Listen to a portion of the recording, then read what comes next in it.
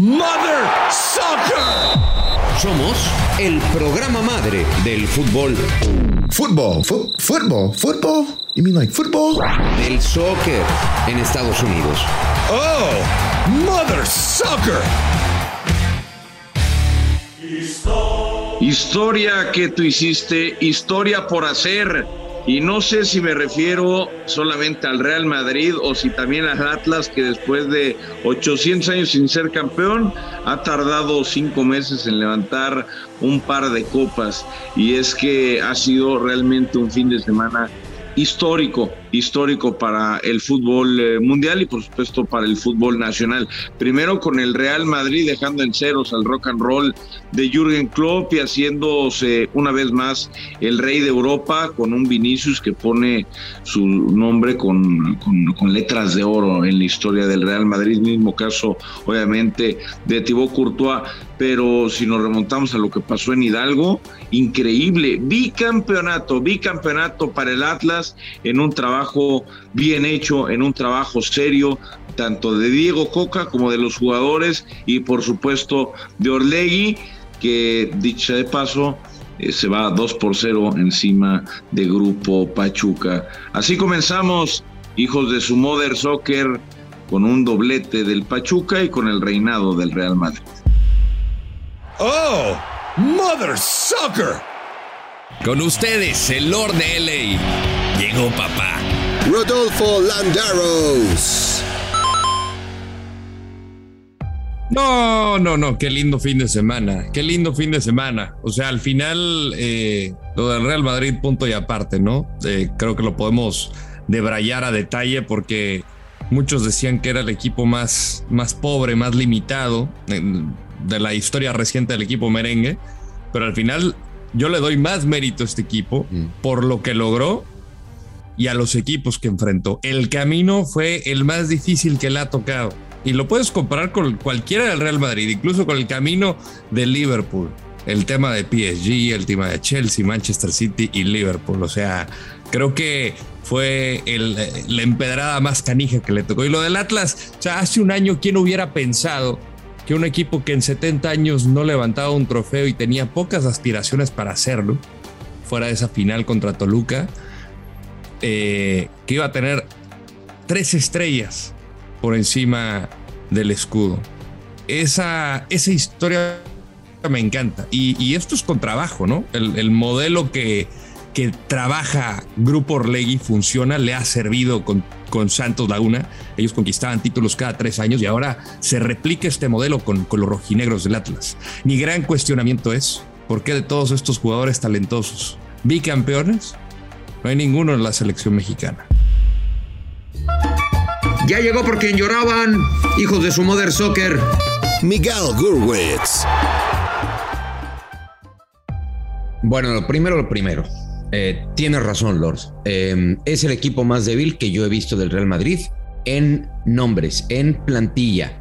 Pero es el equipo más fuerte que he visto del Real Madrid.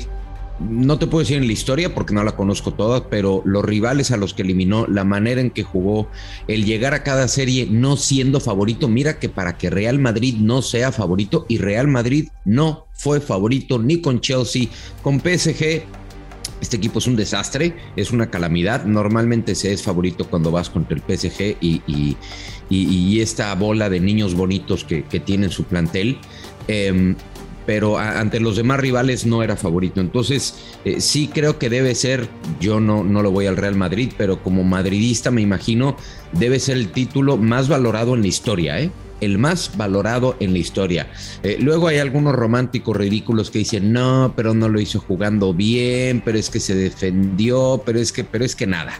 O sea, este título no tiene ninguna clase de cuestionamiento. Y déjame abordar el tema de Atlas de la siguiente manera, y se los voy a preguntar y quiero un sí o un no como respuesta. Al final me pueden responder lo que quieran, ¿no? Que siempre lo hacen, pero les solicito de la manera más atenta un sí o un no. ¿Tuvo que ver el arbitraje de alguna manera en este título del Atlas, sí o no? No. En términos generales. Ya no contestes como abogado, güey, o en lo particular o en lo general. Es que te puedo decir muchas cosas. O sea, ver, creo dime. que no. Ya pues dijo que no, que me calle, que no. No. ¿No qué, güey? ¿Tú también estás callando? No. O sea, no tuvo nada que ver. ¿Nada? O sea, bueno, es que al final nos podemos hablar de muchas situaciones polémicas, pero le pasó lo mismo a Pachuca. O sea, Nico Ibáñez lo pudo haber echado también en el partido contra América, no pasó. Y fue el mismo árbitro que pitó el partido de vuelta, Fernando Hernández. O sea, yo creo que el arbitraje fue un desastre. Fue un completo desmadre en toda la liguilla. Pitaron de una manera distinta en la fase regular a la de la liguilla. Es que por eso les decía el otro día, Lord, que el arbitraje mexicano era el peor del mundo. Les decía que el arbitraje mexicano era el peor que haya en activo, sin ningún tipo de duda, porque no hay criterio, porque un día pitan una cosa, el otro día pitan la otra. Y a ver, si nos ponemos muy estrictos, pues sí tiene a lo mejor algunas dudas de si era penal o si era fuera de lugar, o la roja chalaca, y unos dicen que no lo está viendo, pero pues sí lo plancha, pero pues el reglamento no dice que lo tiene que ver o que tiene que haber intenciones, o eso no es, pareciera blanco-negro. Pero pues el arbitraje, yo creo, Miguel, va a pesar en el fútbol mexicano, va a pesar en prácticamente todos los títulos, de aquí a que alguien mejore la aplicación del VAR, a que los árbitros sean mucho menos soberbios y se preparen de una mucho mejor manera. Qué cosa, porque es una realidad, están superados, el VAR pareciera que no lo saben utilizar, y por más que lo quiera y lo adore, pues a mí no me ha gustado el trabajo de Arturo en la comisión de arbitraje, ¿no? O sea, no todo puede estar correcto. No puede ser que ahora el 95% de las decisiones estén bien tomadas. Yo creo que hay que mejorar eso, pero pues también el nivel del fútbol mexicano habría que mejorarlo. No solamente los árbitros, también el nivel de la liga. Pero yo creo que todos los campeonatos en la mente de la gente van a estar condicionados por no, es que bueno, ahora esto, ahora lo otro. No, la liguilla pasada sí, pollo. O sea, hay que decirlo. La liguilla pasada del Atlas sí se vio favorecido prácticamente en todas las etapas. Eso sí. En cuartos, en semis, en la final. Yo por eso les preguntaba. Yo creo que en esta no. Y yo creo que se equivocaron hacia los dos lados. El penal que le señalan al Atlas reglamentariamente cabe. Lo que creo que está mal es la regla. Para mí lo que está mal es la regla. Las reglas de la mano, ojo, y la del fuera de lugar, el International Board ha insistido en hacerla cada vez más complicada, en algo que era tan sencillo, y claro, cada año nos la revuelven más. Y luego, y hay algo que yo no soporto de los árbitros de México. Fíjense ayer, en los 10 minutos, eso sí, ¿no? La Liga MX quiere poner un cronómetro para que se apuren en los saques de banda. En lugar de poner esa clase de ridiculeces, protocolaricen, ¿no? Hay que protocolarizar la actuación del VAR, de los árbitros. Oye, hay una duda, ven a verla, rápido. 5 minutos para que los tipos del VAR decidan. Y luego otros 5 minutos para que el árbitro vaya y delibere. No, señores. Oye, mira, ven a verla. ¿Sabes qué? Tenemos duda. 30 segundos, ven a verla. Y no se fijaron ayer en las dos, tanto en la del penal como bueno, en las dos, en la que señala penal y en la que no señala penal, la hace de una emoción, ¿no? O sea, va a hablar, corre, se espera, le mete suspenso. Por favor, hombre, un poquito menos de actuación, dejen esas ridiculeces y pónganse a marcar lo que tengan que marcar, listo. Es el afán del protagonismo y la ha pasado a Fernando Hernández muchísimo en este torneo. Mira, el arbitraje fue polémico, no por ello quiero decir que fue malo. Creo que aquí el gran problema fue que se tardaron demasiado en el VAR, que eso a la gente no le ayuda, a los comentaristas no lo ayuda, pero tampoco el arbitraje central. O sea, le mete más presión al árbitro central que se tenga que esperar tanto tiempo. A mí me parece que no tuvo ninguna influencia el arbitraje en este partido, en la final en general. O sea, al final yo creo que Chalá también tenía que haberse ido expulsado por la plancha. La mano es mano con el reglamento, y sí hay fuera de lugar, porque sí existe una influencia al momento de que trata de, no me acuerdo quién es el jugador que de alguna manera detiene el avance del lateral para que puedan mandarse al centro. Entonces al final 6 minutos se tardaron en deliberar. Sí. No, es una realidad que y el otro día veía comentarios de varios compañeros, ¿no? Del Warrior, de Martín del Palacio y de varios más, ¿no? Que estamos en los medios y todo el día hablamos de arbitraje. La neta es que todo el día hablamos de arbitraje, por eso me da risa cuando Lalo Bricio dice que los árbitros son las verdaderas estrellas del fútbol mexicano, porque pareciera que estamos más pendientes del mentado arbitraje que de si se jugó bien o si se jugó mal. Yo creo, al final de cuentas, independientemente del arbitraje que te puede gustar o no, que Atlas fue el mejor equipo de la liguilla, y lo de Coca es admirable. O sea, el tipo rompió 70 y pico años de basura del Atlas, los convirtió ya en bicampeones. Prácticamente no tienen figuras, no tienen leyendas, no tienen un Cardoso, un Borghetti, un Pone, un Cuauhtémoc, un Osvaldo. O sea, no tienen eso. Tienen a Aldo Rocha, que lo pedimos para la selección, tienen a Julito Furch, tienen a Quiñones, es decir, tienen a Camilo Vargas, que sí es un gran portero de selección Colombia, pero está cañón que un equipo como el Atlas, que no tiene a la figura rimbombante que toda la liga se pelea, ni tiene tanta prensa encima, ni tiene al técnico que más habla, ahí va, sí, y es bicampeón, no solamente bicampeón, campeón de campeones también ya. Sí, la verdad es que tiene mucho mérito. Honestamente tiene mucho mérito lo que ha hecho Atlas, lo que ha hecho Diego Coca, porque lo hemos dicho varias veces. Cuando uno ve el plantel hombre por hombre del Atlas, quizá no lo pones en el top 7, quizá no lo pongas ahí. Ahora, abramos este paréntesis y seamos un poquito más serios. Lo de Julio Furch, ¿no? Porque tanto hablamos de que por qué Rocha no está en la selección mexicana, por qué el Pocho Guzmán, que mira que no tuvo la liguilla que muchos esperábamos, no está en la selección mexicana. ¿De veras nos vamos a subir este tren de Julio Furch a la selección nacional? O sea, dígame si alguno de ustedes va a abordar alguno de los vagones de ese tren, dígame para bajarme de una vez, ¿eh? Yo lo que creo, y siempre lo he manifestado, cuando se trata de selección mexicana, es de tener a los mejores jugadores en el momento. O sea, aquí a mí me vale madre dónde nació. Si es elegible, para mí tiene que ser convocado.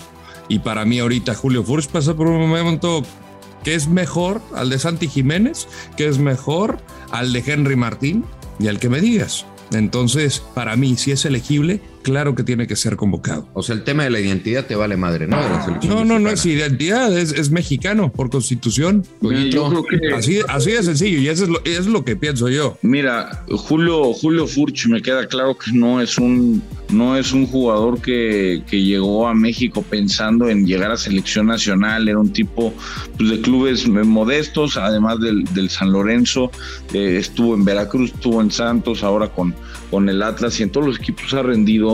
No es un tipo problemático, no es un tipo mediático, no es un tipo al que se le haga mucha fiesta. Tampoco creo que sea un 9 como para meter en la historia, ¿no? de la selección nacional. Si algún día, a ver, si me preguntas hoy si lo llamaría por encima de Funes Mori, pues la respuesta es sí. Si lo creo mejor jugador que Henry Martín, pues la respuesta es sí. Si creo que anda mejor que Santi Jiménez, pues la respuesta también es sí. ¿Qué prefiero yo? Pues yo prefiero que llamen al Chicharito, que se arreglen las broncas, como el otro día decía. Bueno. Eso es lo que yo prefiero. Pero como no se va a poder y como eso no va a suceder, yo no lo vería mal. A ver, no se trata de tener 800 naturalizados, pero es un tipo que ha hecho su familia aquí, que lleva viviendo muchos años aquí, que ha entregado prácticamente los mejores años de su carrera al fútbol mexicano, y que yo creo que podría, bajo ciertos escenarios, funcionarte como un hipotético suplente de Raúl Jiménez, que tampoco había un buen momento. Yo te digo una cosa, Miguel, por supuesto que yo preferiría puros mexicanos nacidos en México, puros de ese tipo. Ahora, llegas contra Argentina, contra Polonia, contra Arabia, y el tipo los vacuna y con eso avanzamos una ronda más. No, bueno. Sí, yo voy, tiro el ángel y pongo sujeta ahí arriba. Lo que pasa es que tu forma de pensar... Ahorita no te sobra, Miguel. Ahorita no te sobra. Lo que pasa es que la forma de pensar tuya, Pollo, es la que a mí la que más me entristece, ¿no? Que recarguemos los sueños, ¿no?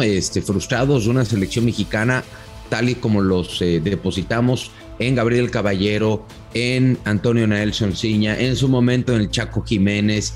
Y yo lo que digo es, no, hay que depositarlo en 11.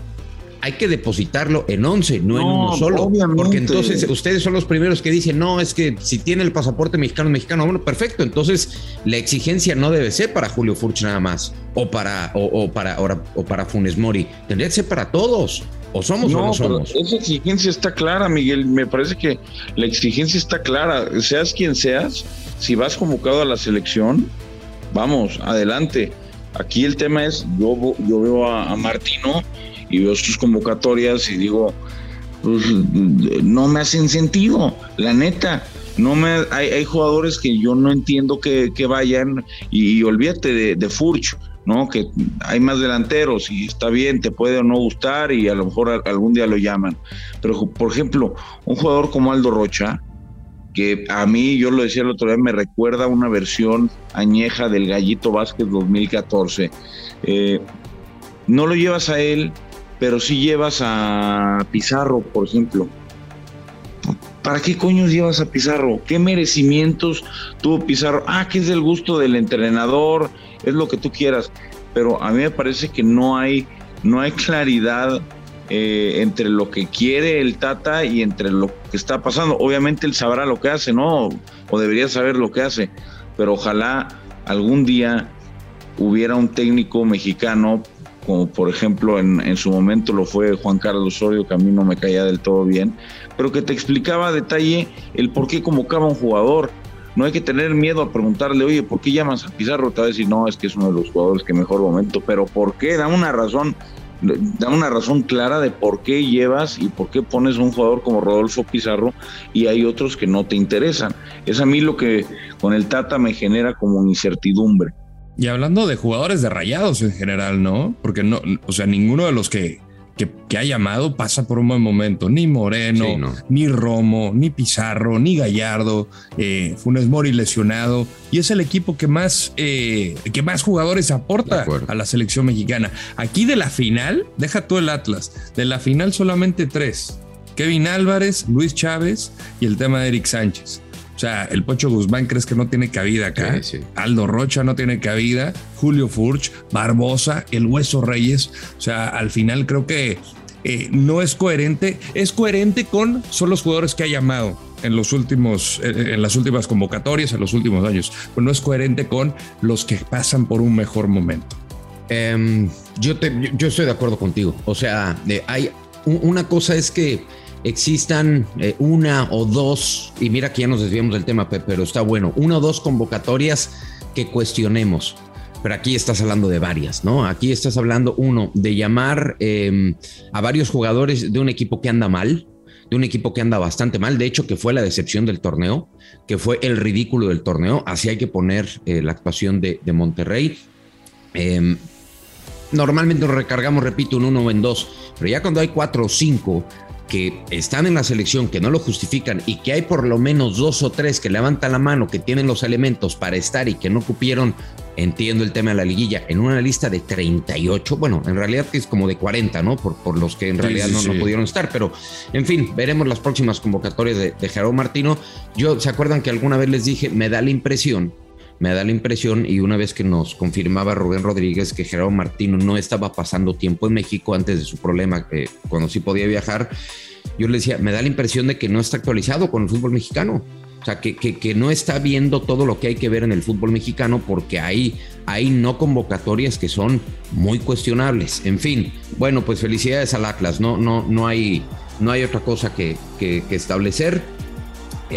Estamos hablando 2 títulos del Atlas y una final perdida de Santos, ¿no? En términos generales. Correcto. La que perdió con Cruz Azul. Bueno, claro.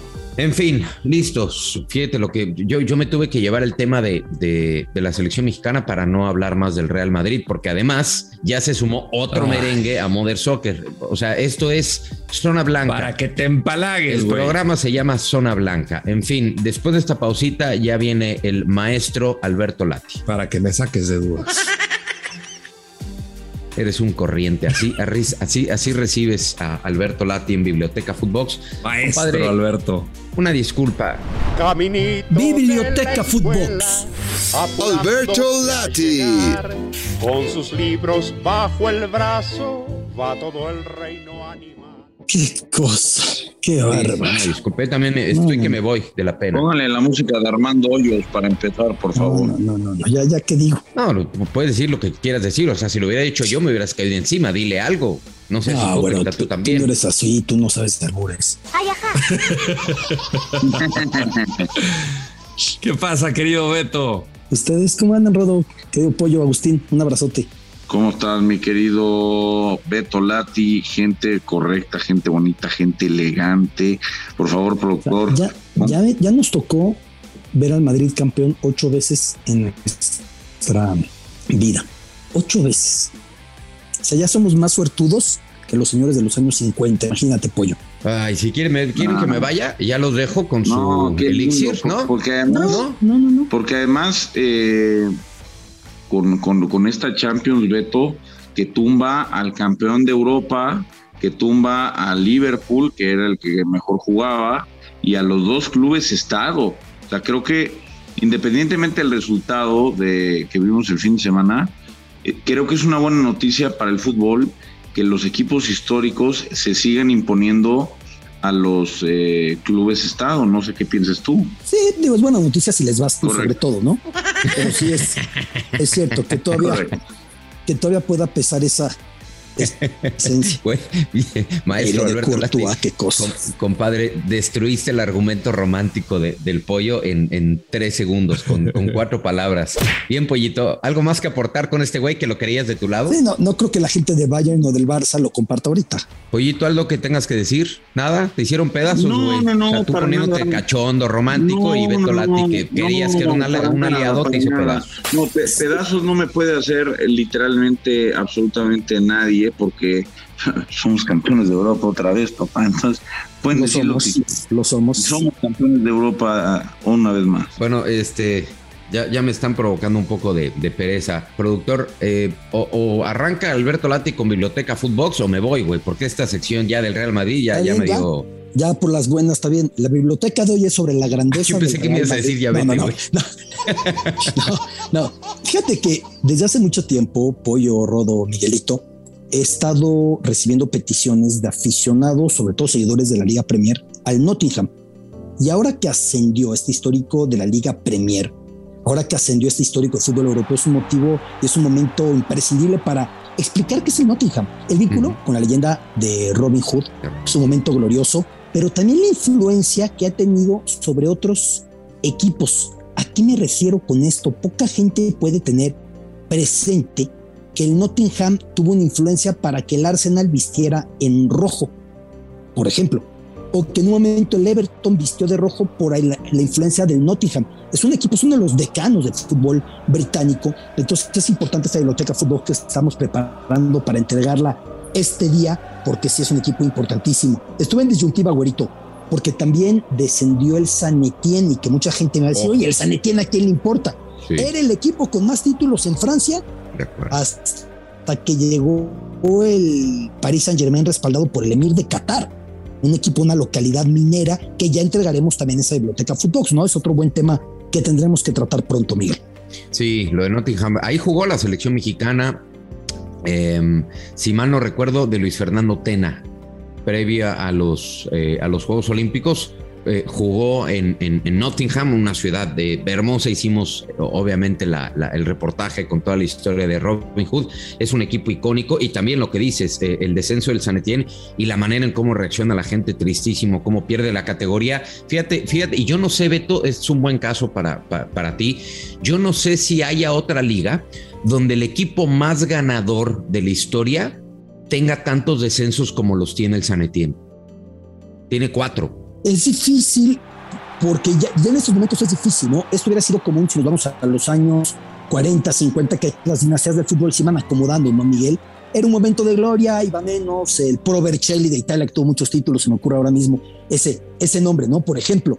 Pero en el caso de Francia, no es un fútbol de una hegemonía, ¿no? Es un fútbol de títulos muy repartidos, que está la etapa gloriosa de Lyon, muy reciente, de Juninho Pernambucano, que está la etapa gloriosa de Lille, pero queda para pocos títulos, y que las grandes urbes apenas asoman la cara en ese listado, ¿no? Que es lo que no pasa en otros sitios, que tú dices, bueno, las ciudades principales de tal país, y ahí tienes sus equipos acaparando, ¿no? Portugal como el caso paradigmático, Holanda como caso paradigmático, ¿no?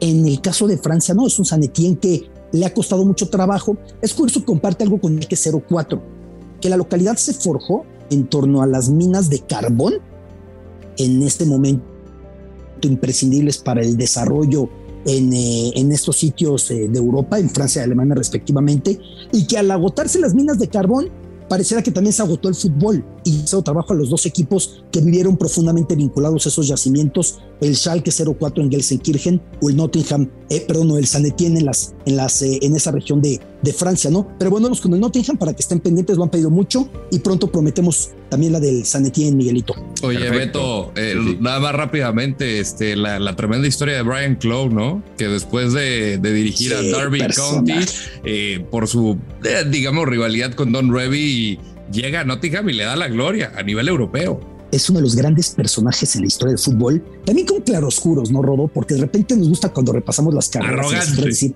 es que beatificarlo. El tipo tuvo antecedentes de comisiones en traspasos, que le gustaba que le mandaran sus portafolios a gasolineras.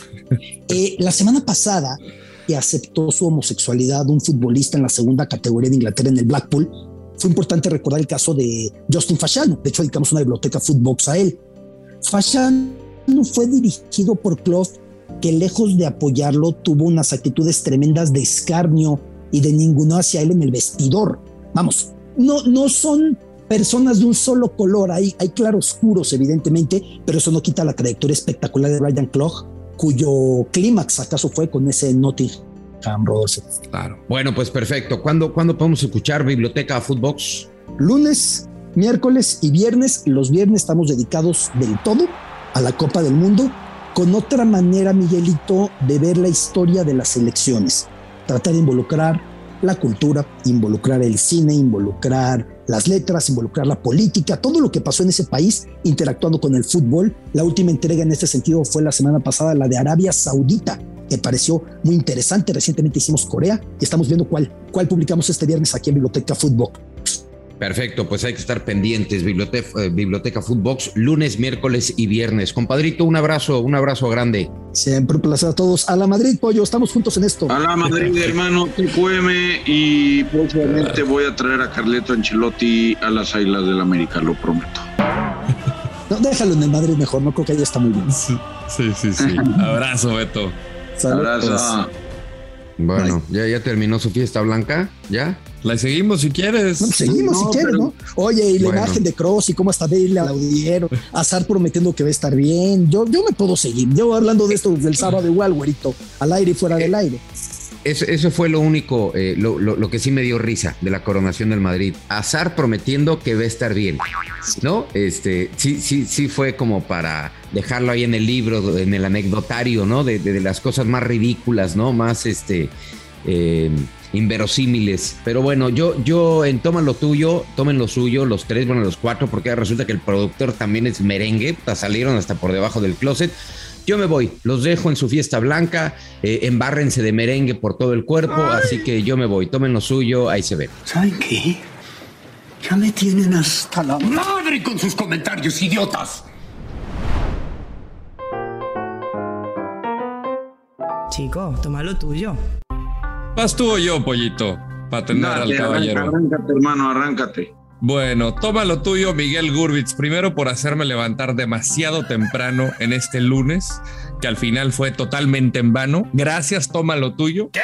¡No mames! ¡Ni los pájaros se han levantado! ¡No, nunca! ¡No! Pero mi... ¡Pinche huevón! No.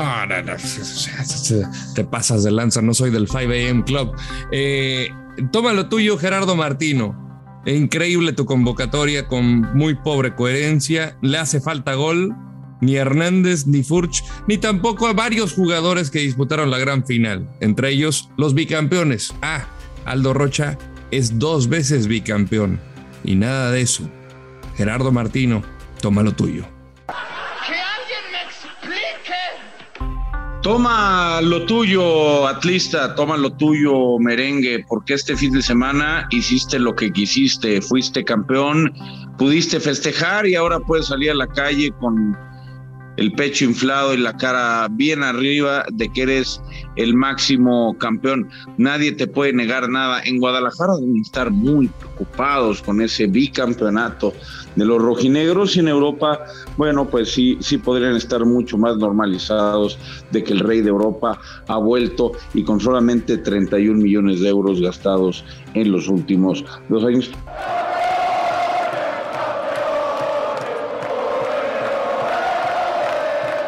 Y por cierto, un extra del Toma lo tuyo para ti, Joshua Maya. Ya deja de pedirle dinero a tu fondeador y empieza a hacerme caso, porque le metiste todo a Liverpool y te lo advertí. ¿Y sabes qué? Nos volviste a descapitalizar. Maldita sea, voy a tener que hablar contigo en The Money Line Show.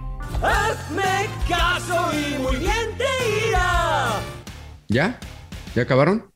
Pues yo puedo seguir hablando. Lo podemos seguir, pero... O sea, Carlo Ancelotti bailando, sensacional, bueno, Carlet. ¿Por qué no siguen de puntitas los dos? Ahí se ven. De puntitas nos vamos a la 15. Sí. A la 15. Otra orejona que se viene, Productor, ya córtalo. Ahí muere. Yo ya me había ido, güey. Ahí se ven. Agarra la orejona, sí. Esto fue Mother Soccer, el podcast madre del fútbol en los Estados Unidos y Latinoamérica, exclusivo de Footbox.